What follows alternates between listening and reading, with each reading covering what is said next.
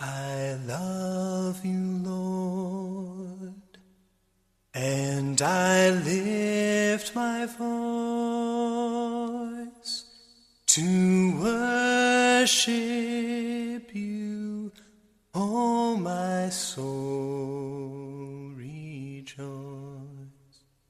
Take joy, my King, in what you hear, and may it be a sweet, sweet sound in your ear. Welcome to Devotionals from Dad. This devotional is entitled, Thou Shalt Not. One of the most memorable milestones in your child's life is when they say their first word. Parents spend months repeating mommy or daddy to their little ones in hopes that it will be the first words they say. Some of the most common first words are mommy, daddy, hi, bye, dog, ball, and believe it or not, no. First words are often a battle between parents who are so insecure because they think that their child will be more devoted to the first parent that they can name. Of course, that's nonsense. If you could just ask Junior if their first words meant anything, they would probably tell you no, because that's literally one of the most common first words. While no is the most common baby's first words, yes doesn't even make the top 20. Turns out one of the primary roles of parenting is to just keep them from doing things they shouldn't do, things that may harm them or injure them. As parents, I am confident you can remember frantically telling your child, no, don't touch that, hot, or no, don't put that in your mouth. I could go on, but you get the idea.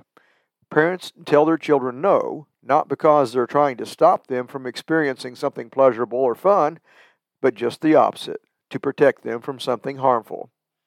The Bible gets a bum rap for being negative, for being a bunch of rules that one has to follow, a long list of thou shalt nots. God's word definitely contains thou shalt not, but God's intentions is not to limit our experiences. Rather, God's word is designed to help us make wise choices that will protect us from harm and help us to experience whole, satisfying lives, lives that honor God, lives that give us strength and stability in this crazy and chaotic world. Jeremiah 29:11.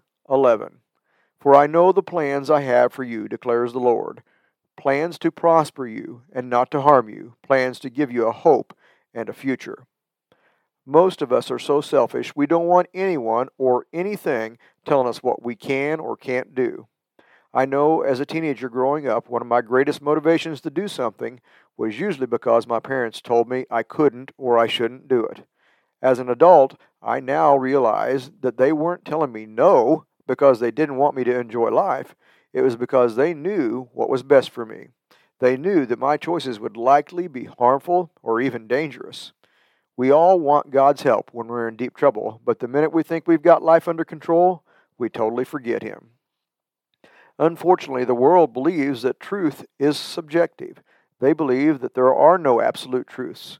They believe that the truth can be discovered, even created. I'm sure you can see the slippery slope that we're hurtling down. If each person gets to decide his own version of the truth, then society has moved from the concrete to the sand piles. Matthew 7:24 through 27. Everyone then who hears these words of mine and does them will be like a wise man who built his house on the rock, and the rain fell, and the floods came, and the winds blew and beat on that house. But it did not fall, because it had been founded on the rock. And everyone who hears these words of mine and does not do them will be like the foolish man who built his house on the sand.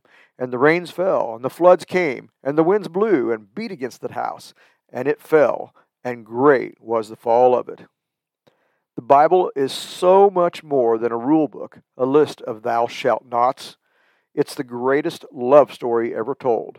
It's the story of our past and our future. And it's the power that helps us to deal with the right here, right now. Let's get excited about that. God is good all the time. All the time, God is good.